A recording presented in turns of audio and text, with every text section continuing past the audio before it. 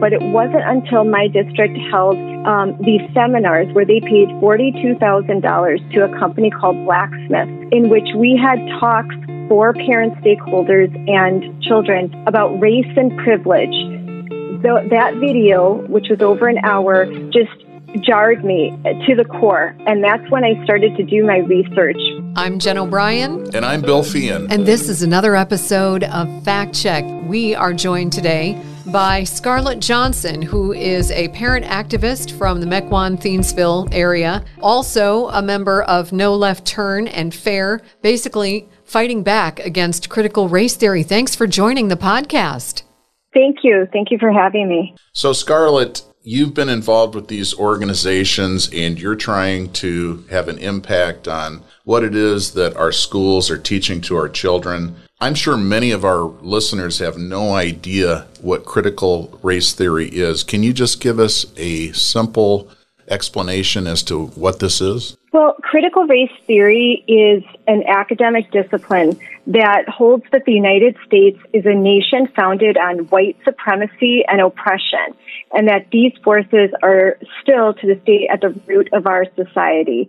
They come to the basic conclusion that in order to liberate mankind, society must be fundamentally transformed through moral and economic and political revolution. Basically, critical race theory is a lens through which to view the world. This lens was developed by Derek Bell in Harvard, Kimberly Crenshaw in the early 70s.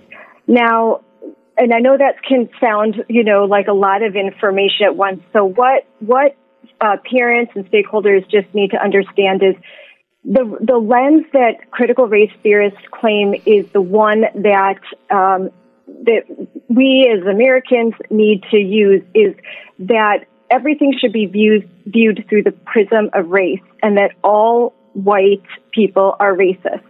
Racism is systemic.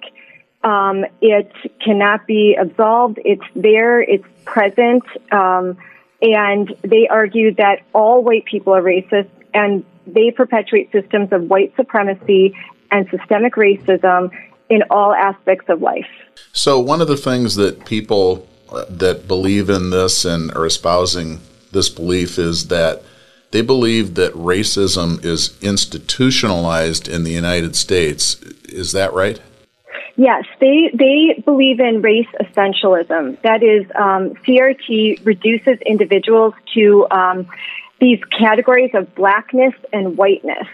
And I know this can sound bizarre to the person who hasn't heard these terms used as often as I had or read about them in literature, but basically they openly state that positive traits are attributed to blackness, or I guess brownness, and negative traits are attributed to whiteness. And they use these categories as labels that erase all individual identities and reduce people to groups. And Kimberly Crenshaw would say, well, there's also intersectionalism. So intersectionalism, which means you could be part of more than one victim group. And this is essentially like an oppression Olympics in which the greatest victim wins. And instead of a focus on excellence and meritocracy, there's a focus on victimization. So one of the terms that they talk about is whiteness. And to me, this is an inherently racist statement. You're talking about lumping all different kinds of Caucasian people into one group. And they've really simplified this down to between black people and white people. Obviously, there are other types of people, Asians, Native Americans. So just right there, this seems like a gross oversimplification. But I know from my own family history, my great-great-grandfather was Irish. He came over here before the Civil War. Many of the Irish men that came here were put into the Union and Southern armies and were forced to fight in the Civil War. Irish people were denied the right to vote. And so there was a whole struggle for people who were Irish that came to America to reach a place where they could advance within our culture. So to me, to narrow this down to being just about skin color, I think is a gross oversimplification. Many people say that critical race theory is just Marxism repackaged. So the classical Marxism was the proletariat and the bourgeoisie, working class people struggling against the higher classes of people that controlled everything. And so now we're talking about this being about a racial struggle. Do you see that? Do you see that CRT is really a repackaging of Marxism? Yes, and to unpack a lot of what you said, to start off, it's very jarring to hear the term whiteness, and I've grown accustomed to it as I have read as much CRT literature as I can. I've read college textbooks. Now it's a field of study at Harvard. Believe it or not. So Cheryl Harris is one of the original CRT theorists, and she wrote Whiteness as Property. And she writes that that there needs to be affirmative action programs or equity programs that equalize the races by redistributing power and resources in a race-based way in order to rectify inequities. And she, as well as Ibram X. Kendi, call for the abolishment of capitalism. And critical race theorists, which is I think what people really need to understand, and this can be a difficult thing, but that they believe that the Enlightenment, liberalism, the neutral principles of constitutional law, these are all inherently racist and must be abolished. And in order to transcend, limitations, Marx said in order to transcend a man's station in life, that one would have to have a revolution. There needs to be a revolution of the proletariat. Well, that didn't work out so well, as hundreds of millions of people have suffered. Over 100 million have died at the hands of Marxism. And so now we have critical theory, critical race theory. Instead of the proletariat and bourgeoisie, now we have identities. Now we have white versus all other identities. And yeah, this is taking a failed philosophy and just repackaging it and selling it and encouraging division along race lines and instead of the class lines. So one of the terms that people are starting to hear is white privilege, and we are actually hosting the White Privilege Conference here in La Crosse at the La Crosse Center this December 3rd and 4th. And many people in our local education system, K through 12, TC, the University of Wisconsin-La Crosse, are on the host committee for the White Privilege Conference. So how does white privilege relate to this idea of critical race theory?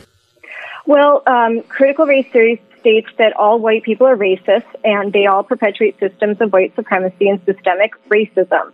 And even small children, even 2 or 3-year-olds, cannot escape the label of being a racist if they are a white child. So all people are racist and complicit by virtue of benefiting from privileges that are not something that they can voluntarily renounce. So according to Robin DiAngelo, the author of White Fragility, white identity is inherently racist. White people don't exist outside of the system of white supremacy. And as early as 2 to 3, they start internalizing racist ideas.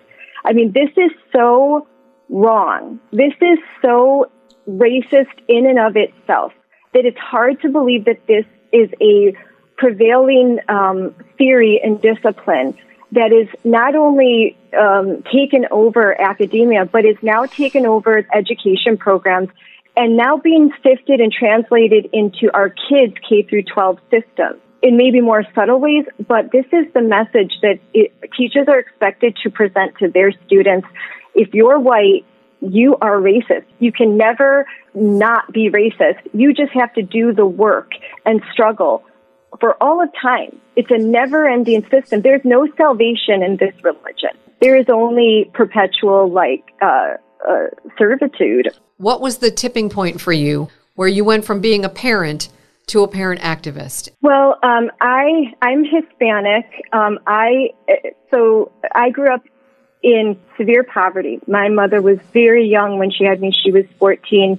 And my dad would have gone to jail. He was involved in gangs, except for there happened to be a Marine recruiter the day that he was going to be sentenced, and he had the option of the Marines or jail. Luckily, he chose Marines, and that turned his life around. And so I grew up with a message exactly opposite to the CRT message, which was America was a great country, that I could be anything I wanted to be if I was willing to just sacrifice and work hard. Meritocracy was valued, hard work was valued. And while, my dad said there were limitations to what he could do, he did his best. For me, the sky was the limit.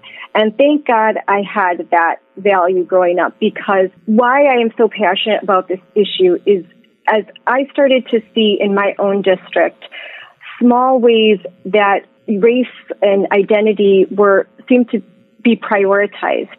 I grew concerned, but it wasn't until my district held these seminars where they paid $42,000 to a company called Blacksmith, in which we had talks for parents, stakeholders, and children about race and privilege.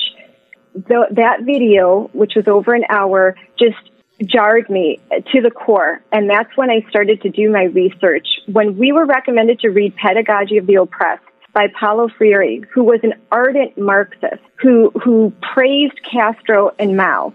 So when this book is held up, hey, Mequon Thiensville parents, read this. I just was floored. I was shocked. And as I did my research, about the same time I started to listen to James Lindsay, then Chris Rufo comes out, and then suddenly this sort of explodes everywhere. And I still thought, hey, it's not too bad in Wisconsin. And boy, was I wrong. Just look at the DPI website. Really? So if people want to learn more about this, one of the resources would be to go to the Department of Public Instruction website. That's a Wisconsin state agency. Is that what you're saying? That's a good place to go learn more? You can't, I would say you have to learn the language first, and then when you go to the DPI website and you just type in equity and you start going down that rabbit hole, if you were to just do that now, you might see things that are concerning and definitely are obvious. But when you truly understand the language and here's the misnomer. They aren't teaching critical race theory to fourth graders. That's where it's easy for them to say, we're not teaching critical race theory. Of course we're not. It's an academic discipline. It's an underlying theory. What they are doing is putting critical race theory into practice. When you hear equity, when you hear diversity and inclusion, when you hear white fragility, white privilege, culturally relevant teaching, these are all terms that are abundant in CRT literature, in the textbooks, in the teacher training. That's a big one. A lot of this comes through in teacher trainings and conferences, which are very difficult. There isn't transparency in Wisconsin. It is very difficult to get these materials. And in my district, we are unable to attain them. And there's actually a lawsuit pending to get more information about the way we spend money and about... Who's brought that lawsuit? The Wisconsin Institute of Law and Liberty. So if you were going to offer some direction to a parent who's listening to our podcast, how can they learn more about how these ideas are being taught in their local schools, and what would you recommend that they do? I would recommend that they attend board meetings. That is crucial. Make your presence known. But that you won't get a lot of information there, but go there, make your presence known. They know who you are, speak. What I would do is you have to go to your district website. Just type in some of these keywords: equity, social justice, diversity and inclusion. Go to James Lindsay's website, New Discourses. Also, Chris Rufo has a website. But the two organizations that I work with, FAIR, the Foundation Against Intolerance and Racism, fairforall.com, and also No Left Turn in Education. Those websites are abundant with tons of information and local chapters. So there's a lot of state chapters, and within the state there are more and more local chapters. And try and organize and find other parents, find other parent groups. That's a good start. Listen to some podcasts and start to learn what critical race theory is and how it looks in practice. We appreciate you giving us a little primer on critical race theory. The reason I came to work in La Crosse, Wisconsin, was that I was working as a broker representative in Minneapolis. I had 2 manufacturers reps come to me, ask me for my resume, and tell me that they were going to recommend me to be the person that replaced them. And a couple of weeks later, I never heard anything. Come to find out that the reason I never got an opportunity to interview for those jobs was because those positions were set aside to fill federal quotas as part of the EEOC. And so the reason I came to live in La Crosse, Wisconsin was the next opportunity that came along happened to be here. So I think that there's been a lot of talk about this over the years. People have thought about quotas at colleges and quotas in corporations that do business with the government, choosing to advance people exclusively on the basis of their race. To me, this whole idea of critical race theory is just another advancement of what are really bad ideas that go against the fundamental belief that Martin Luther King espoused, which was that people would be judged based on the content of their character. We are unique individuals with self-determination, and we are not just identity groups with some predetermined outcomes. We should be judged by the content of our character, not the color of our skin. Scarlett, thank you so much for joining us today. Again, Scarlett Johnson, who is a parent activist from the Mequon-Thiensville School District. You may want to follow Fair and No Left Turn for more information. Scarlett Johnson, thank you for joining us today. Thank you for having me. If you have questions or want to comment on the podcast today, you can join the Facebook group Fact Check WISM and subscribe to our podcast everywhere you listen to podcasts. I'm Jen O'Brien. And I'm Bill Feehan. And this was another episode of Fact Check.